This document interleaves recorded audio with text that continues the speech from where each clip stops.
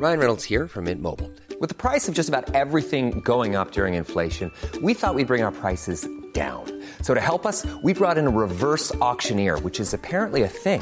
Mint Mobile Unlimited Premium Wireless. How to get 30, 30, bit to get 30, bit to get 20, 20, 20, bit to get 20, 20, bit to get 15, 15, 15, 15, just $15 a month? Sold! Give it a try at mintmobile.com/switch. $45 up front for 3 months plus taxes and fees. Promo rate for new customers for limited time. Unlimited more than 40 gigabytes per month. Slows full terms at mintmobile.com. Burrow is a furniture company known for timeless design and thoughtful construction and free shipping, and that extends to their outdoor collection. Their outdoor furniture is built to withstand the elements, featuring rust-proof stainless steel hardware, weather-ready teak, and quick-dry foam cushions. For Memorial Day, get 15% off your Burrow purchase at burrow.com/ACAST and up to 25% off outdoor. That's up to 25% off outdoor furniture at burrow.com/ACAST. Hey, it's Ryan Reynolds, and I'm here with Keith, co-star of my upcoming film, If, only in theaters May 17th. Do you want to tell people the big news? All right, I'll do it. Sign up now and you'll get unlimited for $15 a month and 6 months of Paramount Plus Essential Plan on us. mintmobile.com/switch. Upfront payment of $45 equivalent to $15 per month. Unlimited over 40 gigabytes per month. Face lower speeds. Videos at 480p. Active Mint customers by 531.24 get 6 months of Paramount Plus Essential Plan. Auto renews after 6 months. Offer ends May 31st, 2024. Separate Paramount Plus registration required. Terms and conditions apply if rated PG. This episode of the Nialler9 podcast is brought to you once again by One Sonic. One Sonic are the only Irish designer of personal audio tech, and they got a deal for Nialler9 listeners. One Sonic are launching their Black Friday sale on Friday 19th of November with discounts off their entire range of earbuds, earphones and headphones. So whether you're looking for your Christmas presents early or you're looking to get new earbuds for yourself, no shade, now is the time. Check out their shop on onesonic.com for the Black Friday sale. I'm your radio show. I'm your radio show.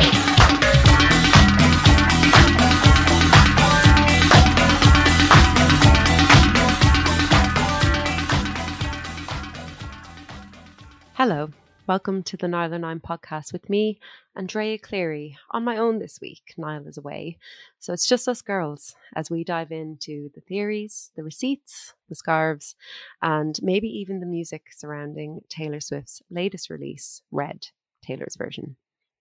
This is the second album from Swift to be re-recorded in its entirety. Earlier this year, she released Fearless, Taylor's version, and this is all due to a quite complicated legal issue regarding the rights to her previous recordings. If you don't know the story around all this, here it is in a very brief nutshell. All of this information has been taken from the YouTube channel Legal, who made an excellent video about it. Go there if you want to find out more, because it really is a good video.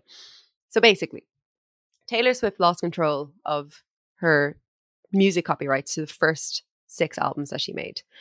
She released those first 6 records under the label Big Machine, which is the label that she first signed with. And that was bought by a guy called Scooter Braun. And when that contract was up, Taylor opted not to re-sign the contract. And the label, as you can imagine, weren't happy with that. They refused to allow her to use her songs in a Netflix documentary about her life, as well as banning her from performing the songs on television. So Swift then tried to buy her masters from Big Machine, but Scooter Braun refused to sell them, as well as requesting that she sign an NDA as part of the negotiations. Taylor Swift said no. 17 months later, Braun sold these master tapes to a private investment fund, which is actually becoming more and more common. These investment funds are kind of noticing how lucrative it is to own the masters to a lot of kind of big artists' catalogs. You know, you can look at the value of the Beatles when Michael Jackson bought the rights to that compared to now. Even an artist like Prince had problems with this, which is part of the reason why he changed his name to a symbol back a million years ago. But back to Taylor Swift. These master tapes were sold to this private investment fund, and negotiations just never really got off the ground in terms of her being able to use her music, in terms of her being able to buy back her music, and also mostly because of these NDA requests, as well as an additional request that she doesn't re-record copycat versions of her songs. Something that she said at the time in a statement she is, quote, both legally allowed and looking forward to doing. Swift then began re-recording the songs. And the reason why she's allowed to re-record those songs is because there's two different licensing issues going on here. There is the composition license, which is the melody and the lyrics, the song itself as it exists on sheet music. And that always belonged to Swift. And the copyright for those kinds of, the copyright and those composition licensing issues usually belongs to the songwriter. But there is also the copyright of the sound recording, which is a separate legal entity, and that belonged to her label. So in order to circumvent the copyright sound recording stuff, all she had to do was re-record the composition. And if she wanted to change it as much as she wanted to, she could do that. If she wanted to get the same musicians in, if she wanted to perform it in the same way, she could do that too. What she did here with Red was basically do a straight re-record of the album. And then she also decided to re-record some of the From the Vault songs that were written at the time, but were never really released. Now, it wouldn't really be fair for me to speak any more about this album, mostly because I wasn't there the first time around. I came to Taylor Swift quite late, as I have done with a lot of pop songs and pop stars. So I spoke to two Taylor Swift superfans who were there from the beginning. And first up is Amelia Cullen, who is the host of the Lately podcast, which you can get on all good podcasting platforms. She is a long, long time Swiftie. And she's going to share her thoughts on the album, on Jake Gyllenhaal, on scarves, on feminism, on neoliberalism. It was a great chat. So I'm going to hand it over to me and Amelia.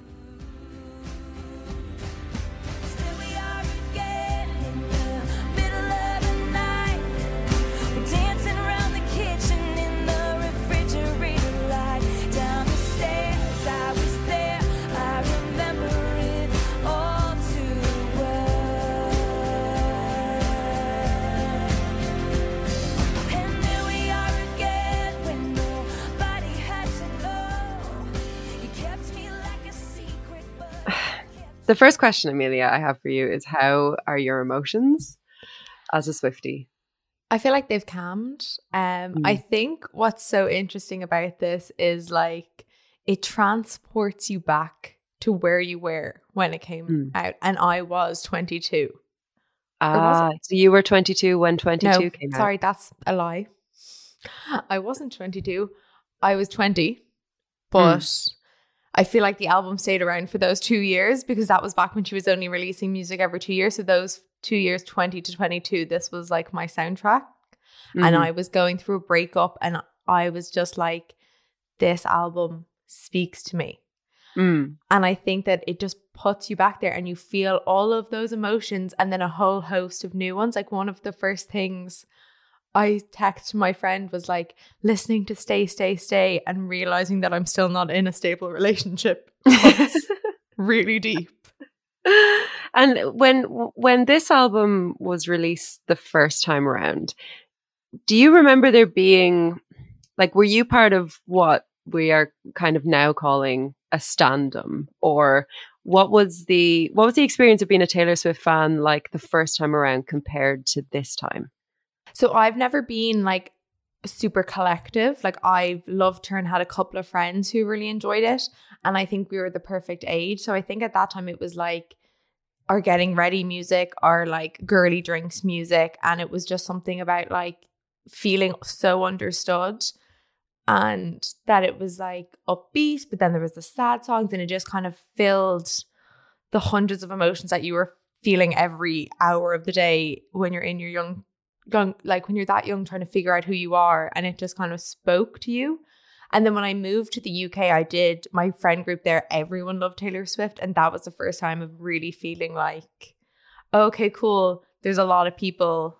It's not just like my friends would always kind of like, oh, it's kind of weird that you're so into Taylor Swift. We're like going there and finding a group of people and being like, see, these are some of the coolest girls I know, this like badass bunch of girls from New Zealand, and then being like, and they also love Taylor Swift. So So there wasn't as much of a kind of a visceral standum, I suppose. And I mean, I know you're not involved with the stands at the moment, but how do you think being a Taylor Swift fan has kind of changed from then to now? Because now there's a kind of and I'm aware that maybe they'll listen to this, and I really want them to understand that I love them and I think they're great, and I love Taylor.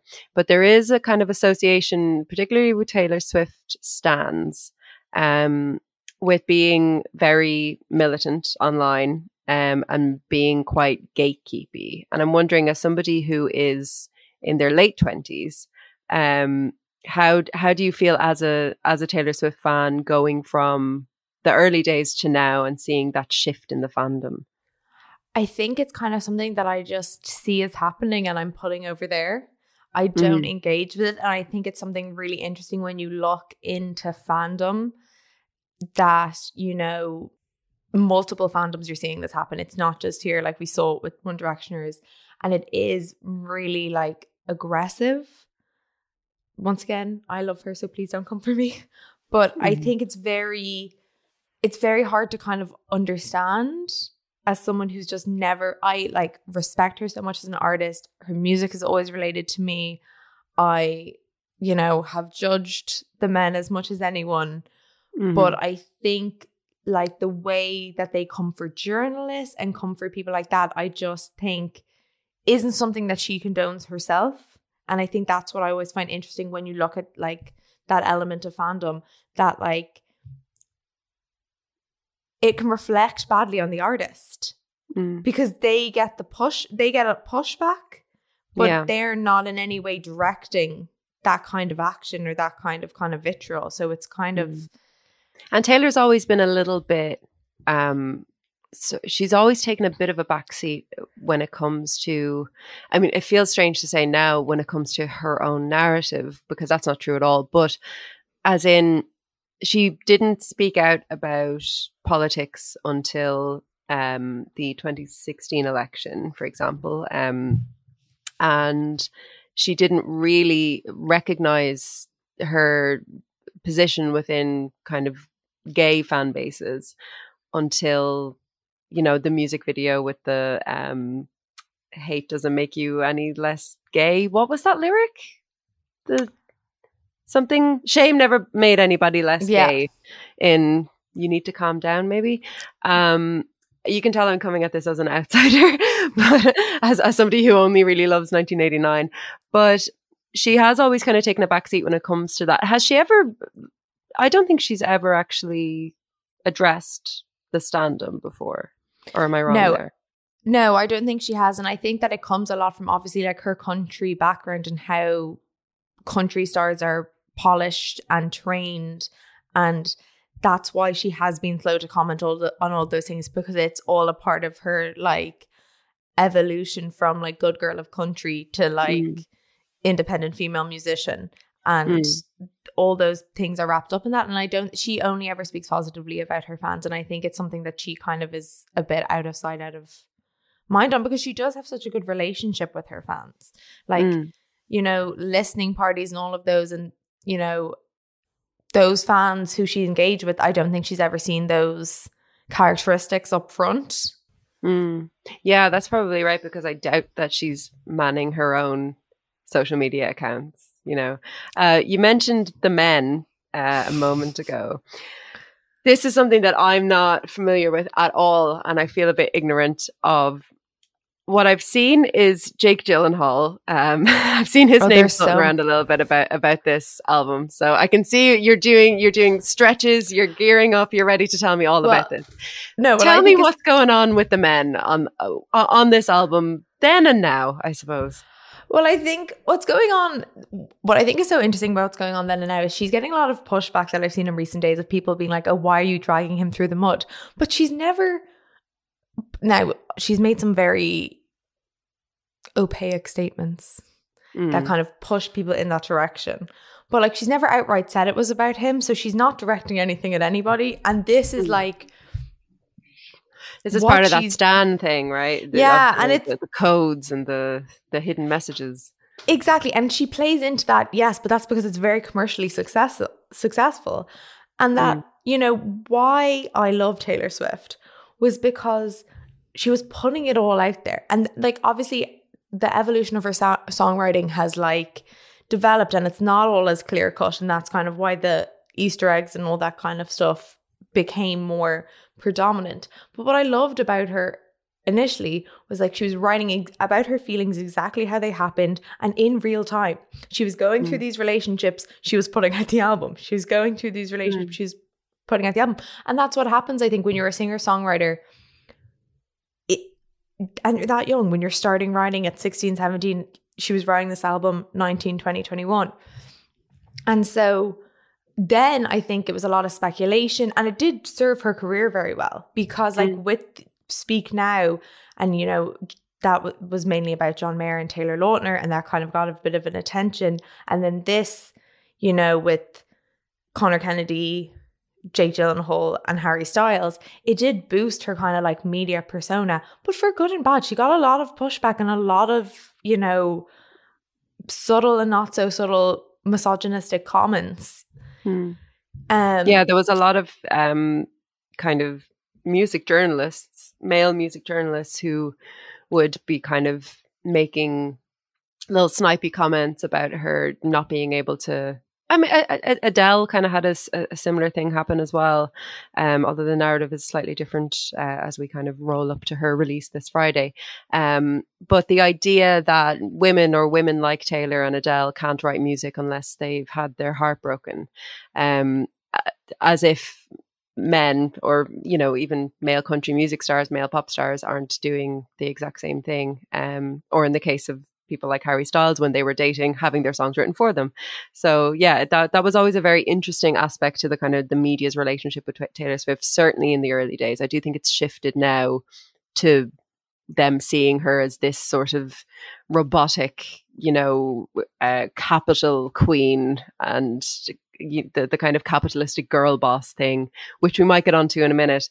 But yeah, so she was writing these songs about these men at this time. What is the scarf for our listeners? Where does the scarf come in on the album, and what makes people think it belongs, or that Jake Gyllenhaal has a scarf that belongs to Taylor Swift? So there's a couple of interesting things here, because they had a very short-lived romance, and it was, there's a few kind of like paparazzi images that plot out the timeline and that coincide with the lyrics in the song, and then obviously really coincide with the short film and the 10-minute version. And some people think that the scarf is a This metaphor. is All Too Well, which you can view on YouTube if you look for All Too Well short film, Taylor's version, 10-minute version. It's called all of those things. It's the best way to spend 10 minutes. But some people believe that it's a metaphor for her virginity. But there's also paparazzi photos of her and Jake Gyllenhaal out, and she's wearing a scarf, and then a couple of days later he is out wearing that scarf. Oh my god. So then the song comes out and the lyrics in it, so obviously everyone went crazy. And did this song come out at the time? So or how did that work? That's so important to note about All Too Well is it was never a single. It was just like one of the quite far down tracks, but it summed up that relationship that so many people are in. The kind of, we didn't even have, gaslighting wasn't a word that was thrown around in our conversations like it was, but that's what it signified, that kind of,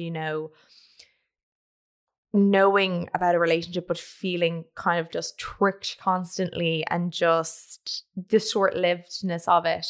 And it kind of just really connected with a lot of people, and the melody is really beautiful and emotional.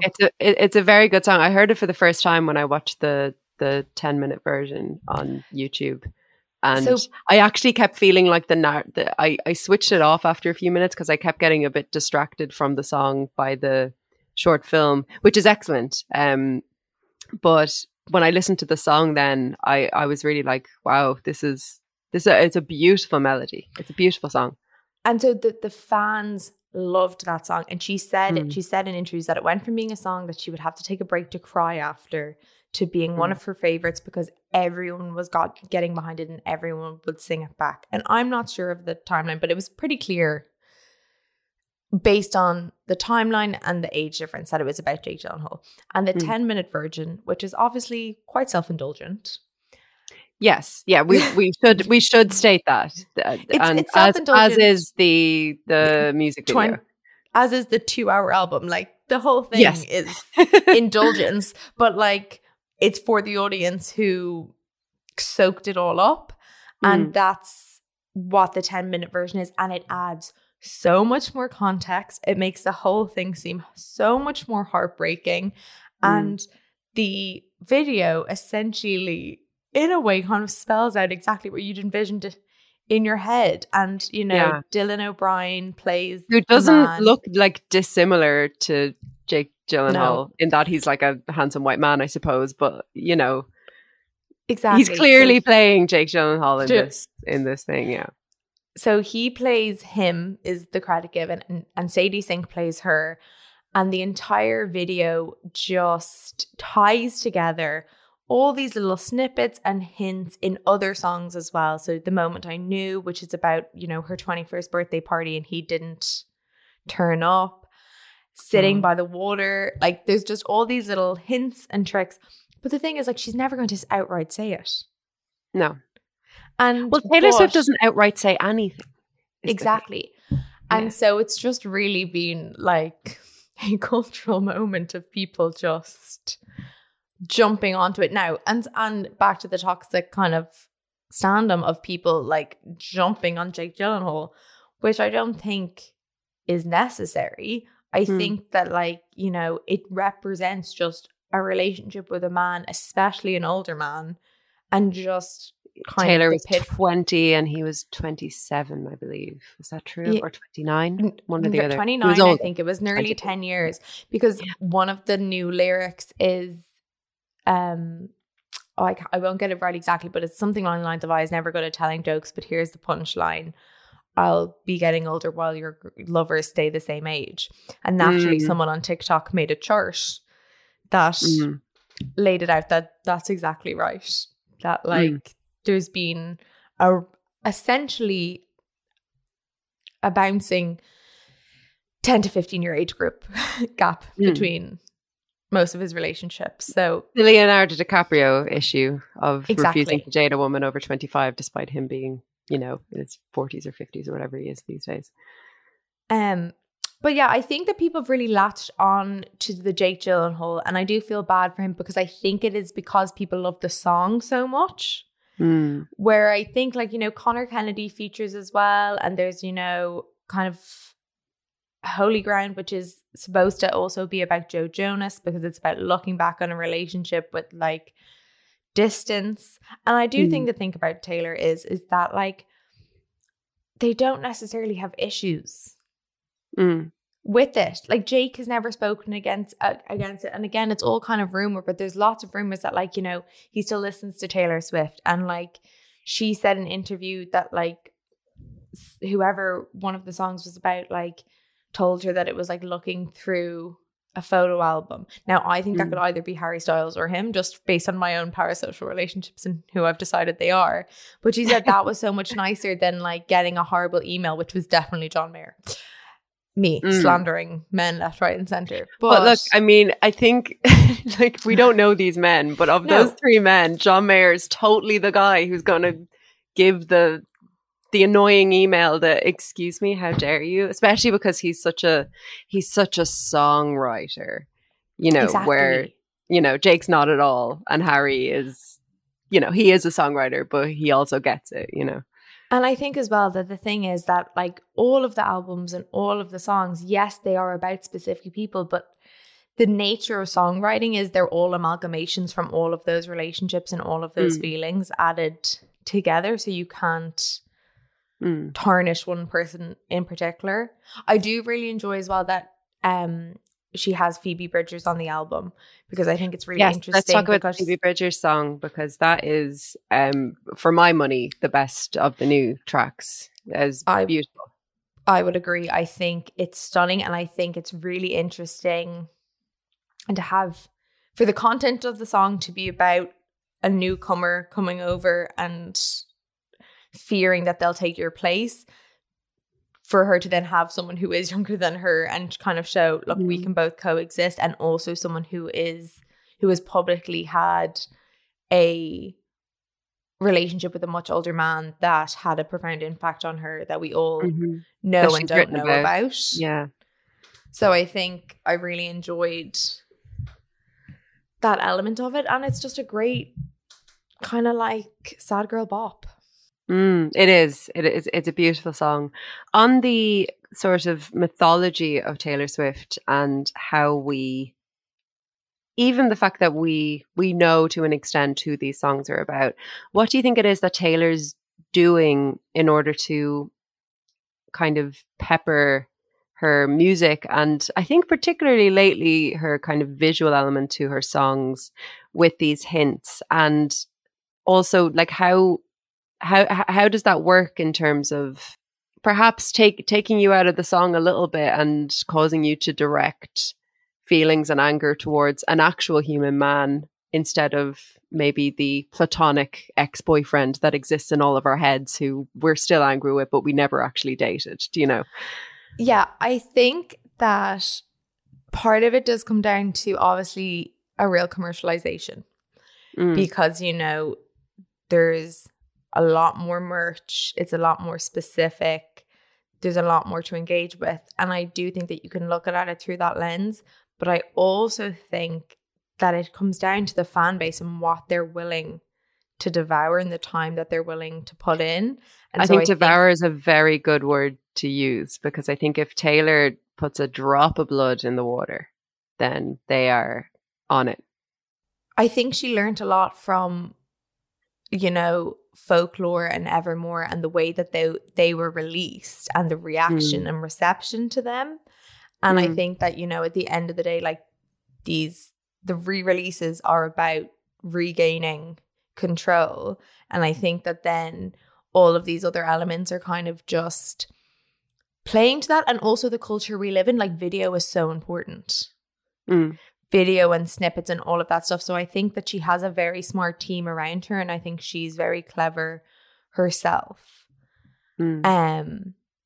I feel a little bit when it comes to the kind of peppering things with little hints and hidden messages and decoding. I think that's kind of been part of Taylor since Reputation. I think Reputation was that at its most. Reputation for me didn't work because it was too much of that, and I don't think the songs were good enough to kind of justify the winking and the nodding. And then with Lover, she seemed to pare that completely back, and that was an album that was just about the songs, I suppose, and it wasn't really about pointing fingers anywhere in particular. That album didn't work because there wasn't enough of the winking and the nodding in it. And then Folklore and Evermore came out, and I felt like she hit on a real sweet spot there where the hints and the winks and the hidden messages were all self-contained within the albums. Like, it wasn't really pointing to anything outside of those records. The songs are pointing to each other, and is there a trilogy? And is this a character that's running through the whole album? And I really think she hit on that. And I'm wondering now with Red, is she like placing herself back as an older person now, more learned, happy in a good relationship, a good stable relationship, and she's placing herself back in the time when she was writing this? Is she leaning a bit too heavily on what worked or what she felt worked with Reputation and drumming up gossip, I suppose? Or is it a kind of a goodbye to that era? I don't know. I don't know. I'm not suggesting one or the other, but you know. No, I wouldn't know. I think it's a very interesting point, but I do think that this album, this and 1989, I think are the albums that had, until obviously Evermore and Folklore, that had the real wide appeal that really showed, you know, this was like the real getting her foot in her evolution as a musician, and kind of she ditched out As a a bit pop with star. yeah, and and I think Reputation definitely was a dip in this, and I think that then she's come back around with the last two albums of understanding songwriting and making music and the polish and refining it. And I think that's what you see on this album. There's very few musical changes to it. It is just a more polished version with essentially a second album attached. Yeah. And I think that she just knows that like she can have fun with it, how much it means to people, how much people have already deep dived into it. And it's kind of like, why not run with it? I think also some of the like Easter eggs that people are finding are just like far-fetched. But I think to a degree, people are just having fun with it. Yeah, I think it's quite difficult to read things into a Taylor Swift album that she doesn't want you to read into them. Later in the episode, we'll be hearing from Kelly Doherty, who's going to explain to me what Gaylor is. Gaylor, Okay. Have you heard about that? Yes, I'm excited to listen. So that is the theory that Taylor Swift is actually a queer woman and has been all along. So do stay tuned to hear from Kelly Doherty about that, because we're all excited. All the gals are excited for Taylor Swift to be gay. That's all I want, really. And so when it comes to the actual re-recordings of the songs that were already released, what kind of differences are you noticing? I know there weren't very many in the last release, but there was, I remember just a couple of things in Love Story, especially like jumping out at me. I listened to 22 just before we started recording to see if I could hear anything, except for maybe just her voice is better than ever. But I think that Red was already a more mature Taylor Swift than Fearless was at that time. So I don't know how much of a difference there is. What did you notice any differences, or did you notice more of a polish? I just noticed more of a polish, definitely refined. I think there's obviously some things are a little louder, some things are a little quieter, but overall it just feels cleaner, if that makes sense. Obviously now she changed Girl at Home, which I actually really liked the original version, but a lot of people didn't. So it's a lot more like pop synthy, which I think is fine, but I did like how it was before. But that's the only like dramatic change, I think. Everything else is just, I don't know if it's just, I think also on some of the slower ones, there's maybe slightly more like treacherous. I think there's like a few more strings. It just feels a little bit more heavy. Maybe that's just me projecting my own emotional relationship to that song onto it. Yeah, that's interesting. Because I think that with Fearless, what I got from the album overall was a much better sense of warmth and kind of a much better sense of communication between the musicians. Like everything was being hit right away, which I thought was really great to kind of hear her. And I also really liked hearing her recording those songs as a grown woman. Like Love Story is such a ridiculous song. Like it is, I absolutely adore it. But what a incredibly melodramatic song for a grown woman to sing. And I do think that she had a lot of fun doing that. And I kind of felt that way about 22. I think something that's so clever about 22 is the lyrics in the chorus kind of allow you, and this didn't occur to me until now, those lyrics allow you to dance to that song and to celebrate that song no matter what your age is, because it's dancing like we're 22. It's not that we are 22, it's like we're 22. And I just kind of feel like there's such mastery in that. Like she's writing songs that are about very specific things, whether it's men or ages or locations or whatever it is. But she's always making sure to have the mass appeal there to make sure that everyone can bop to the songs. Oh yeah, she's an incredibly clever songwriter. I also do think that in all of the songs that have any little hint of where she speaks, or even some of them afterwards where she's like, that was so fun. Like there's a little almost like a wink and a nudge of like the way she says it's a little just bit more kind of like, ooh, fun, you know? Yeah. Where it Yeah. had been a genuine like, oh, that was so fun the first Th- time. There's the funny bit in 22 when she says, who's Taylor Swift anyway? Ew. Which at the time obviously meant, you know, who's Taylor Swift anyway? She's not a pop star yet. She's just some country music girl. But the way she delivers it now is just so outrageous, because who doesn't know who Taylor Swift is? Nobody doesn't know who Taylor Swift is. So I do think that she's having fun with this. I also think that she's taking it very seriously, and I think that she should take it very seriously, because this is, after all, kind of born out of a legal battle, and the idea that she has to re-record these things because her songs were taken away from her, and that sucks. I wanted to ask you about Taylor Swift's feminism. You and I have had conversations about feminism over drinks, and I wanted to bring that vibe to the podcast.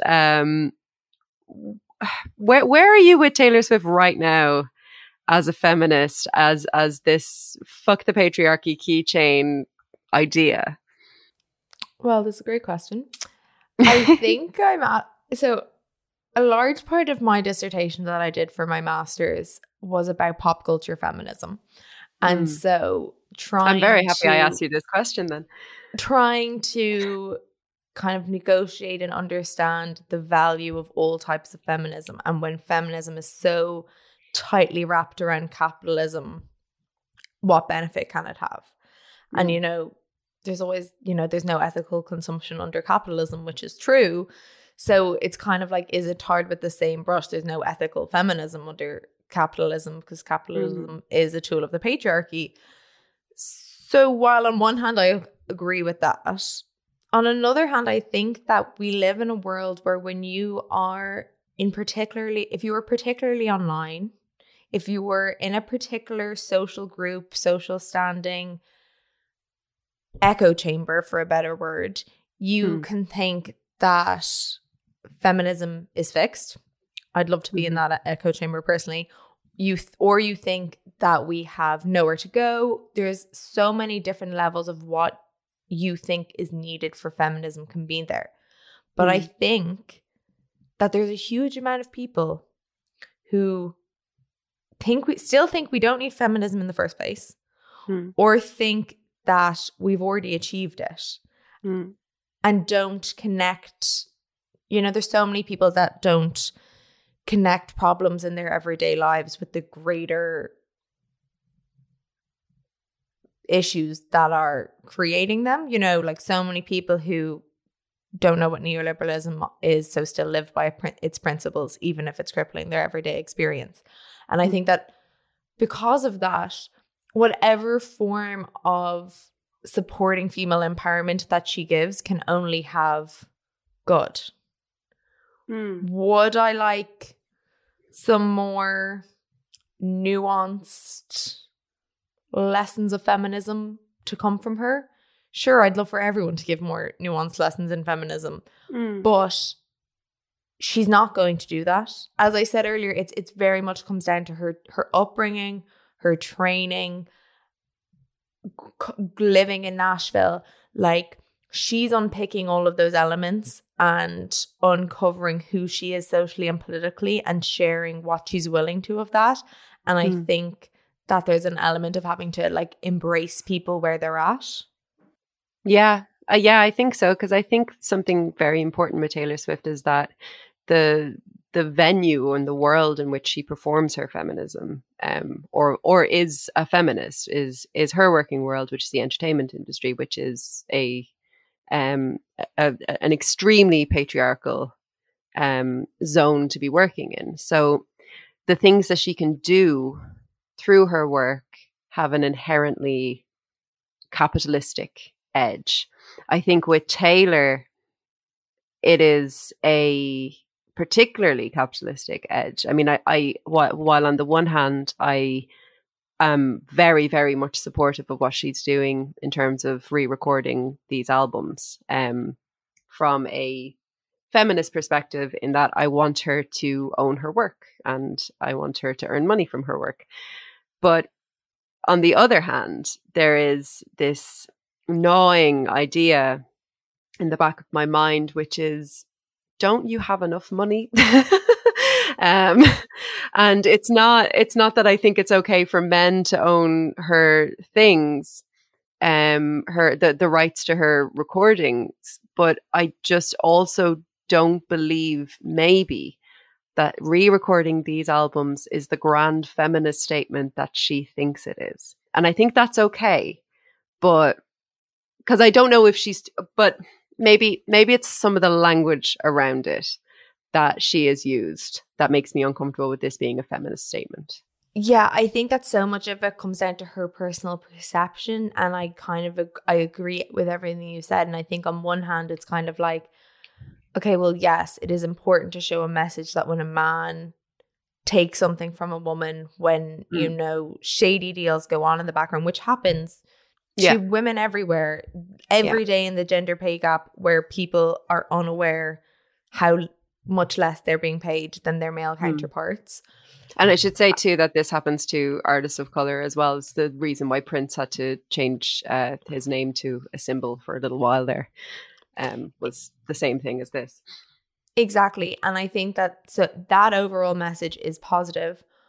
Would I love to, I don't know, like see her tax returns or see, you know, the Taylor Swift Foundation with the profits of these albums? Oh, nothing would please me more. Maybe we live in hope when we watch this space. But also it does, you know, she obviously has a lot of money, clearly, but I'd also be intrigued to see, based on how easy it was for that situation to unfold, to know how much she was getting in the original deal, because I think it is obviously much more than you and I will ever earn. Yeah, but I don't know if it's as much as we always think it is. Yeah, I think the problem with the original deal was that they wouldn't let her use her music, because she had previously requested, after she finished her 6 albums, she requested to buy her masters from them, and they wouldn't let her.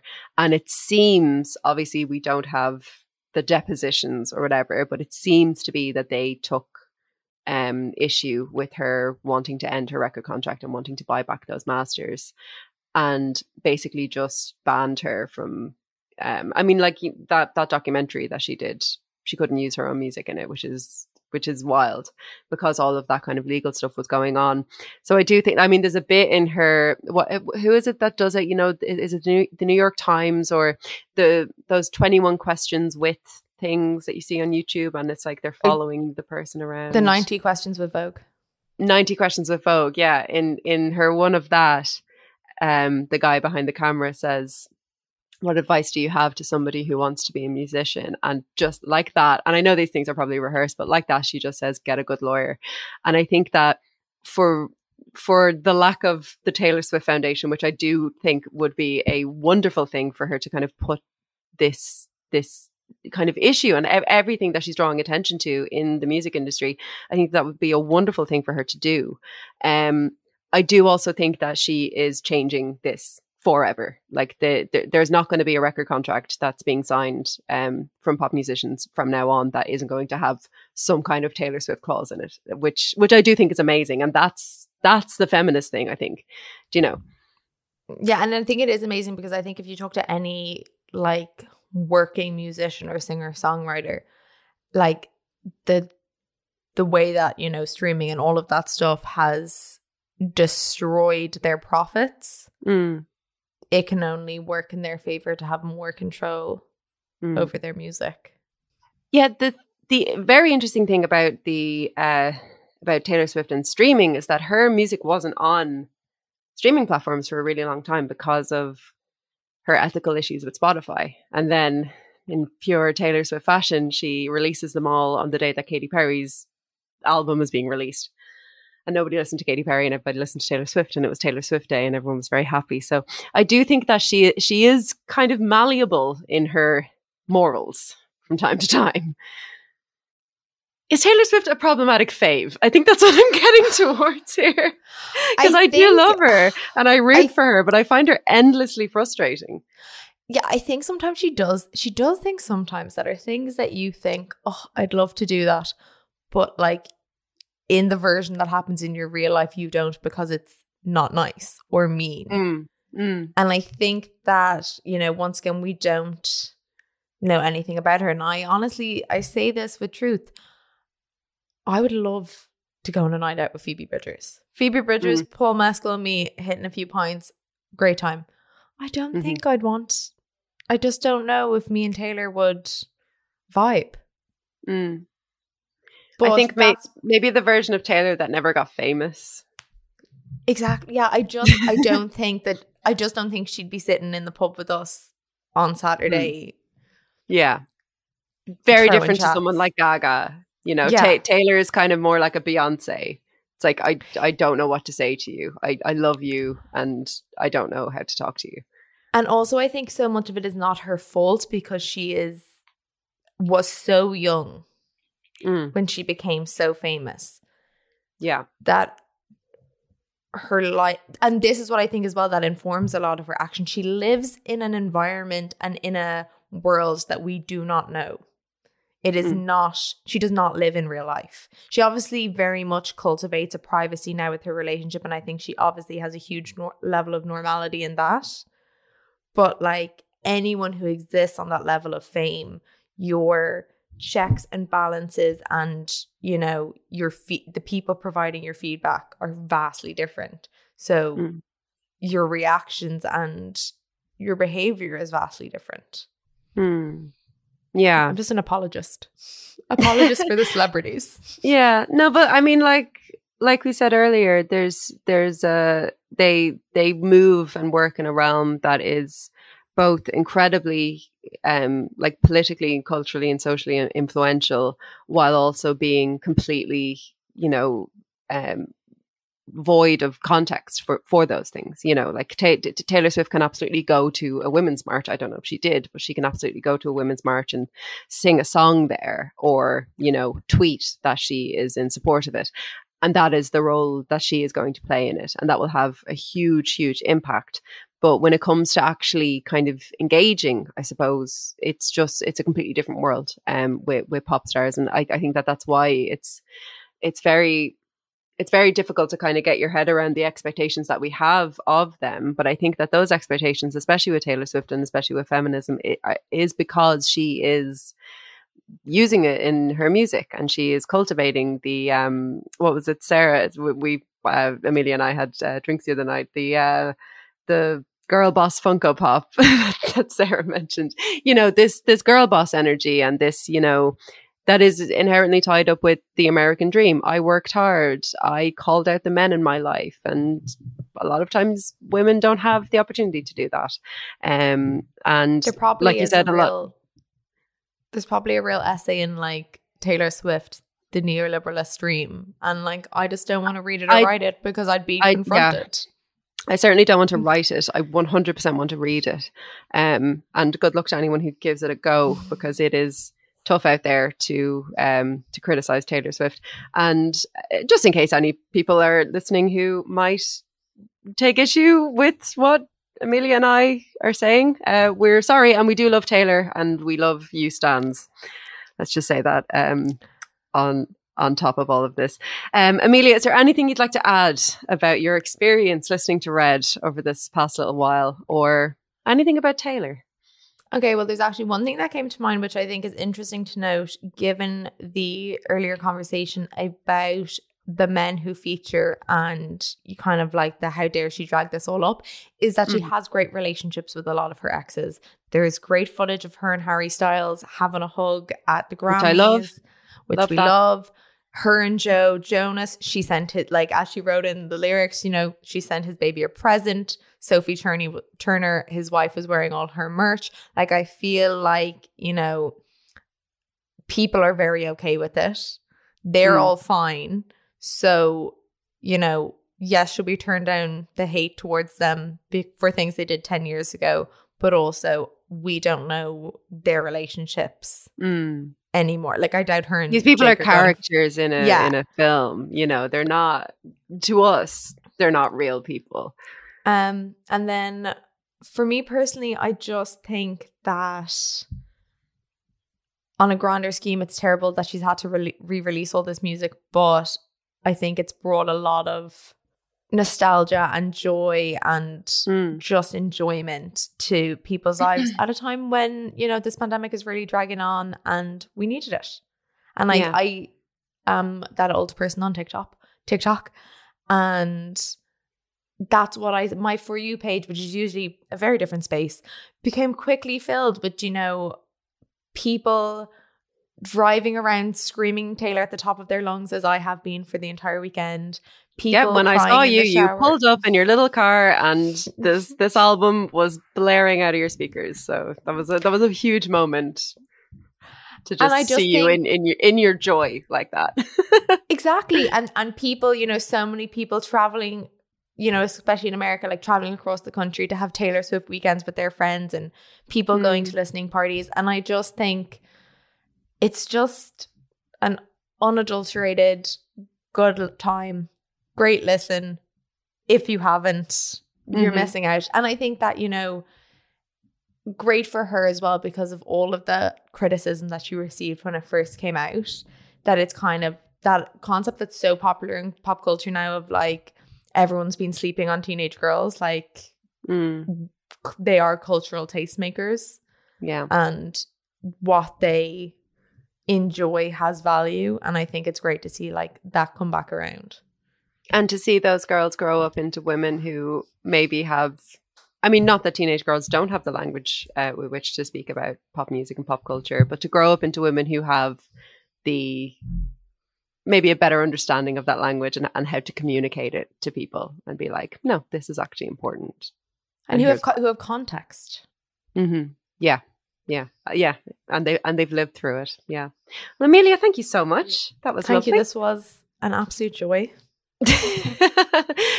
You can listen to Amelia's podcast Lately on all good podcasting platforms. If you enjoyed this chat, I would recommend seeking out the chat with Jen Gannon about our internet boyfriends, because one Mr. Gyllenhaal makes a little cameo there, and I wouldn't be surprised if Amelia went back and edited that out. But thank you, Amelia. I've had too much to drink tonight, and I know it's sad, but this is what I think about. And I wake up in the middle of the night. It's like I can feel time moving. How can a person know everything at 18 but nothing at 22? And we still want me when I'm nothing new. How long will it be cute?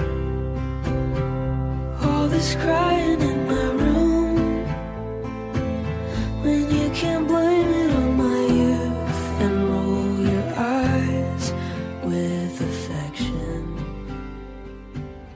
Thanks so much to Amelia for that chat. You can listen to her podcast Lately on all good podcasting platforms, and I'm even on one of the episodes, so you can go and find that as well.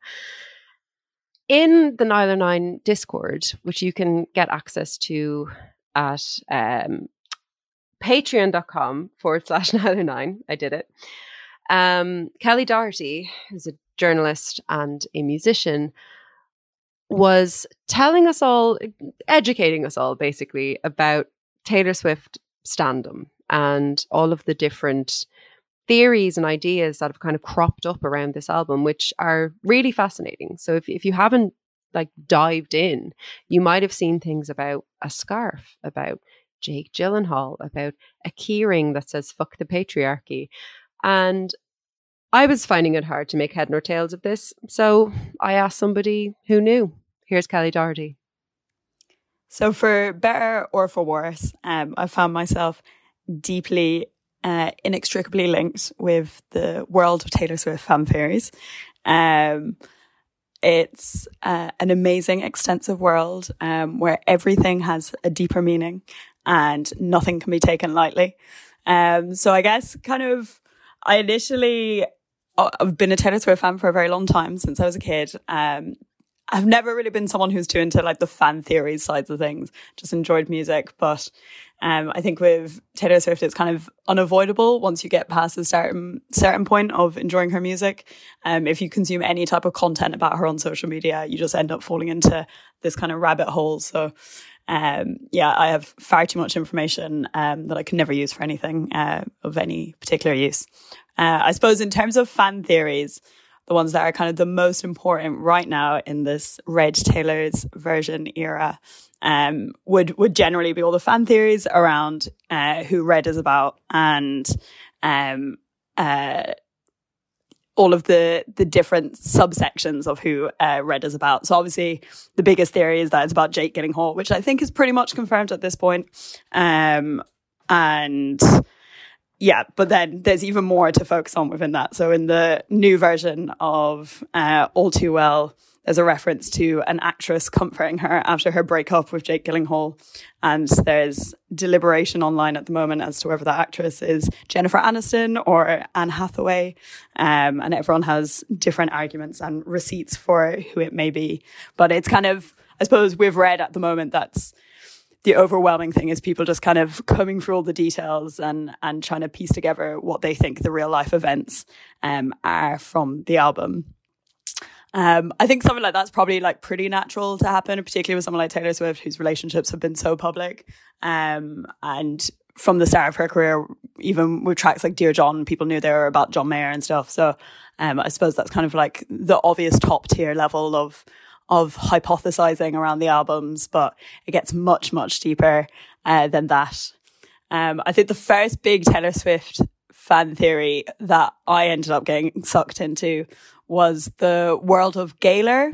So it's all of the fan theories as to whether or not Taylor Swift is, in fact, a queer woman.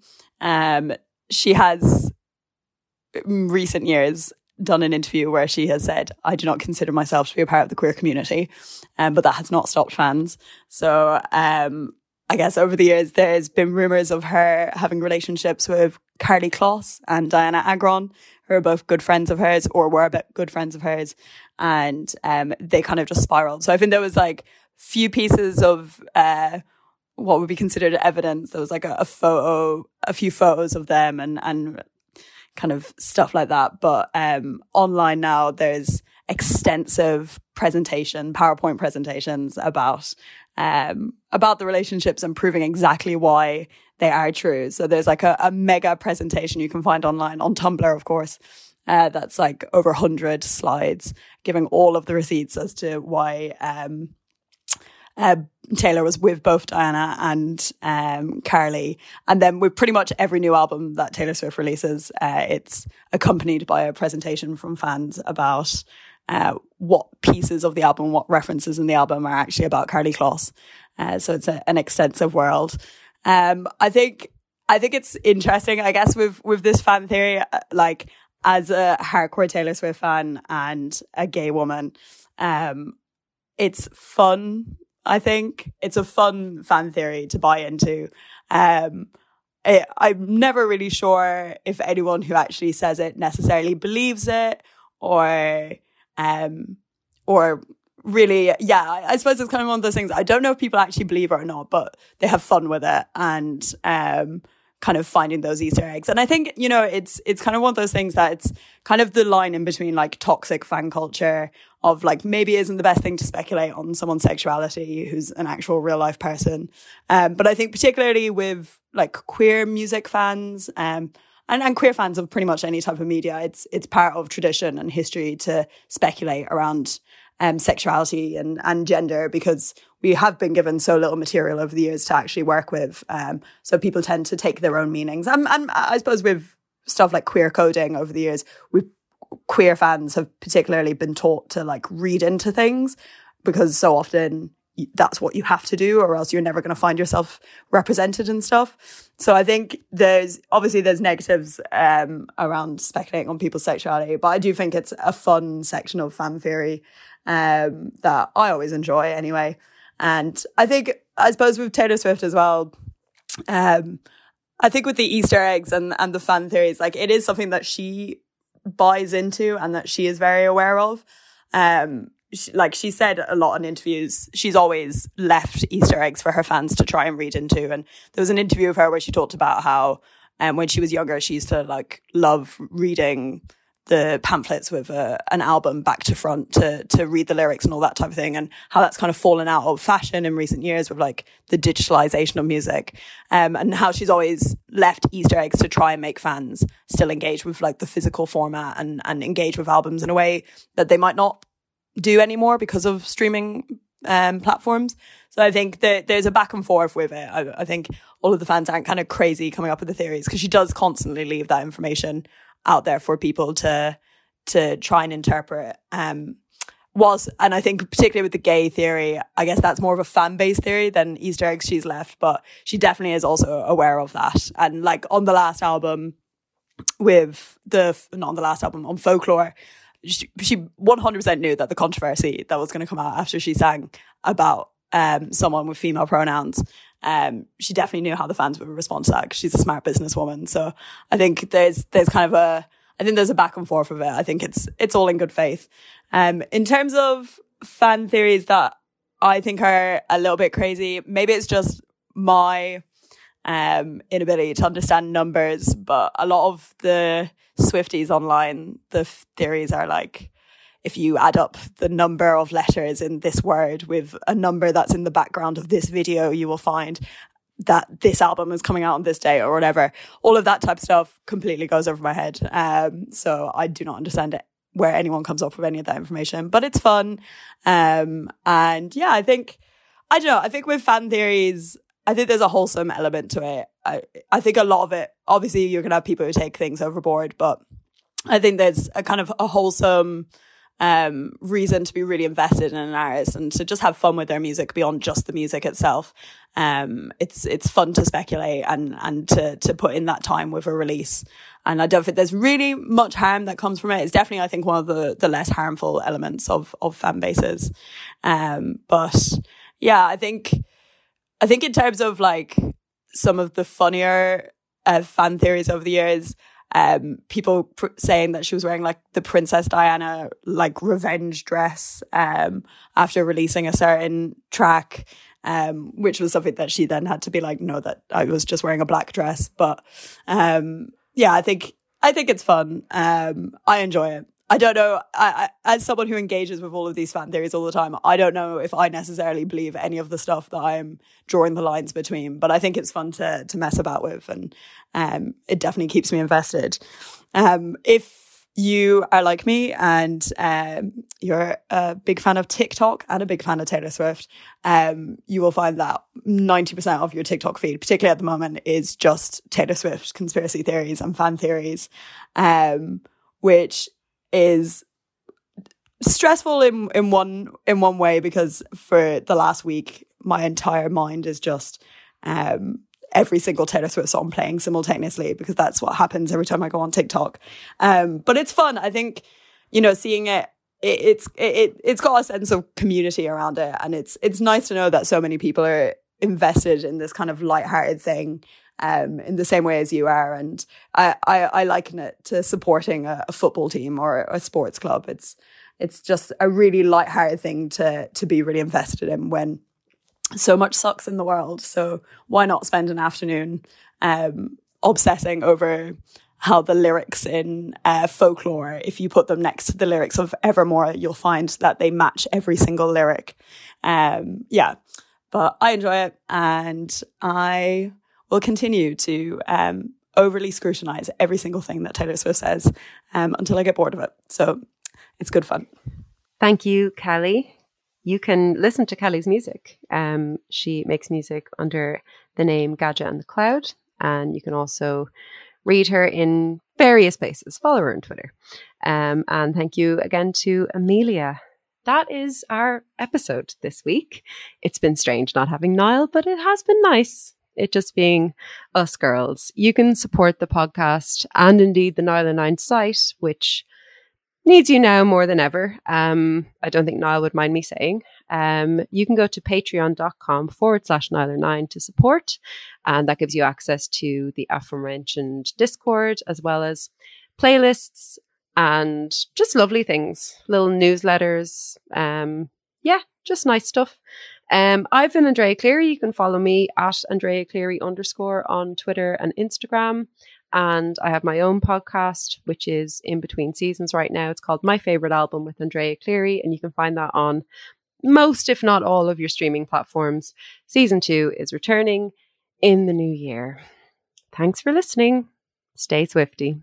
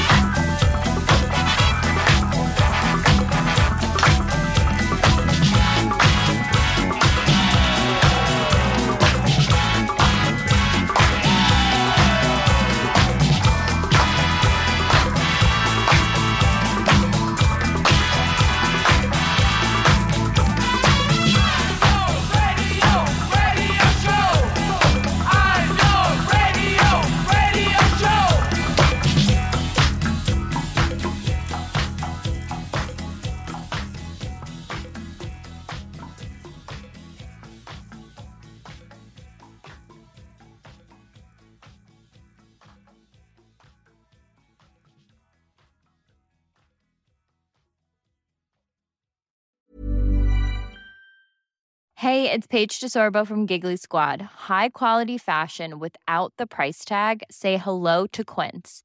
I'm snagging high-end essentials like cozy cashmere sweaters, sleek leather jackets, fine jewelry, and so much more. With Quince being 50 to 80% less than similar brands.